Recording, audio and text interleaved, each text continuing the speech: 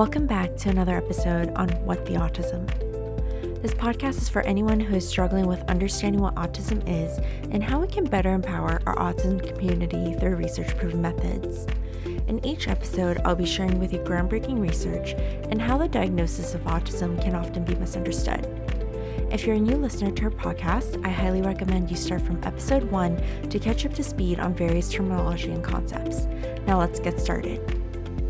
The years of 2020 and the 2021 has been quite an eventful time. There has been many global and cultural issues that will for sure be written in our history books in the years to come. And as I was thinking about the next topic of discussion for a podcast, I wanted to talk about an area that many of our families may not realize is actually a large factor in our children's lives: the topic of cultural differences. I don't want to talk about the politics of all these different issues, but I do want to bring to light that your cultural identity as parents does greatly impact the way that your child's ASD diagnosis and treatment services come into play. So it's a no-brainer that there's been a vast amount of research conducted on ASD, covering the realm of biomedicine, treatment, healthcare policies, you name it.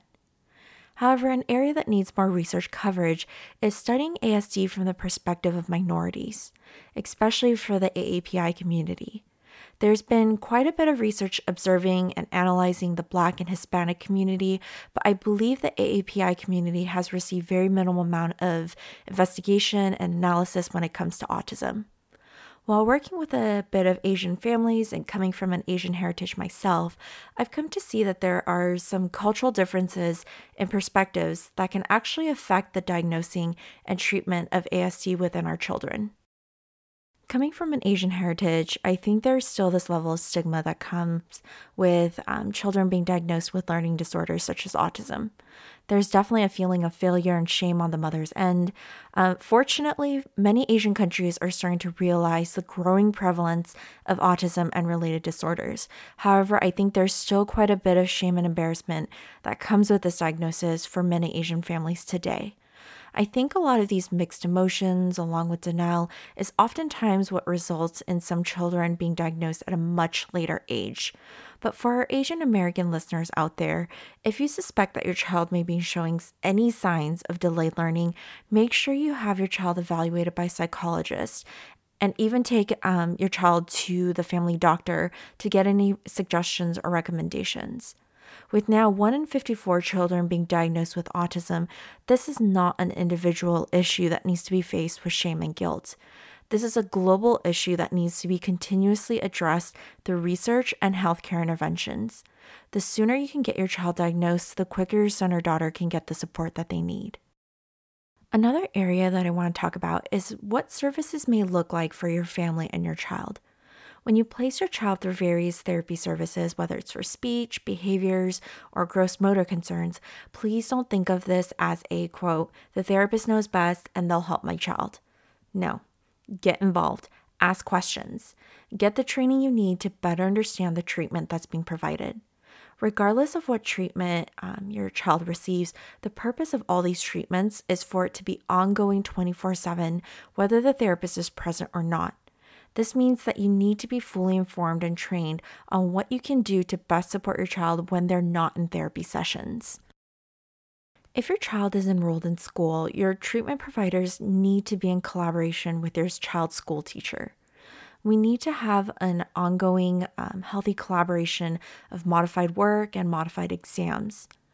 Growing up in an Asian household, my academics has always been my number one priority. This meant that my homework assignments needed to be nothing short of perfect, and my weekends were filled with nothing but studying and preparing for upcoming tests. And I think this is a pretty consistent routine across majority of Asian households. But one thing I want to emphasize is that there needs to be flexibility with children that are diagnosed with ASD. Your child's ability to appropriately express their emotions, understanding social cues, and knowing how to communicate their wants and needs with their friends, families, and teachers is going to have to take priority over a homework assignment. I've seen countless amount of Asian families come into my clinic with the attitude that their child's multiplication division skills were far more important than their child being able to engage in age-appropriate conversations with peers. And in order for us to see success in our children, we're going to have to closely evaluate our top priorities in our children. Regardless of whether you're from an Asian heritage or not, I think today's topic could still be very relevant. Whether you're an educator, a parent, or a fellow community member, it's important to understand that there are cultural perspectives and tendencies that play a significant role in the diagnosing and treating of a child with autism. For our parents out there, the chaos and the mixed emotions of becoming a parent to a child with autism can be sometimes the loudest voice. For some, it may be the embarrassment or the frustration of raising a child that can be quote unquote different. But regardless, I hope that your child finding ways to navigate and communicate with this world becomes your top priority. Seek for help if you haven't already done so. There are plenty of professionals that are ready to jump in and get your family started. But today's episode is just coming from one perspective and just one experience. If you'd like to share a story or something that you learned as a teacher or as a parent or even as an individual with autism, I'd love to hear them. You can always connect with me via email at whattheautismpodcast@gmail.com or on our Facebook page and Instagram at whattheautism. But this concludes another episode here at What the Autism. We upload a new episode on your favorite podcast platform every Wednesday. Please note that this podcast has been created to discuss my personal experiences and opinions and is not a means of medical or psychological recommendations. But if you enjoyed this podcast, please make sure to follow and subscribe to our podcast channel, and I'll see you in episode 20.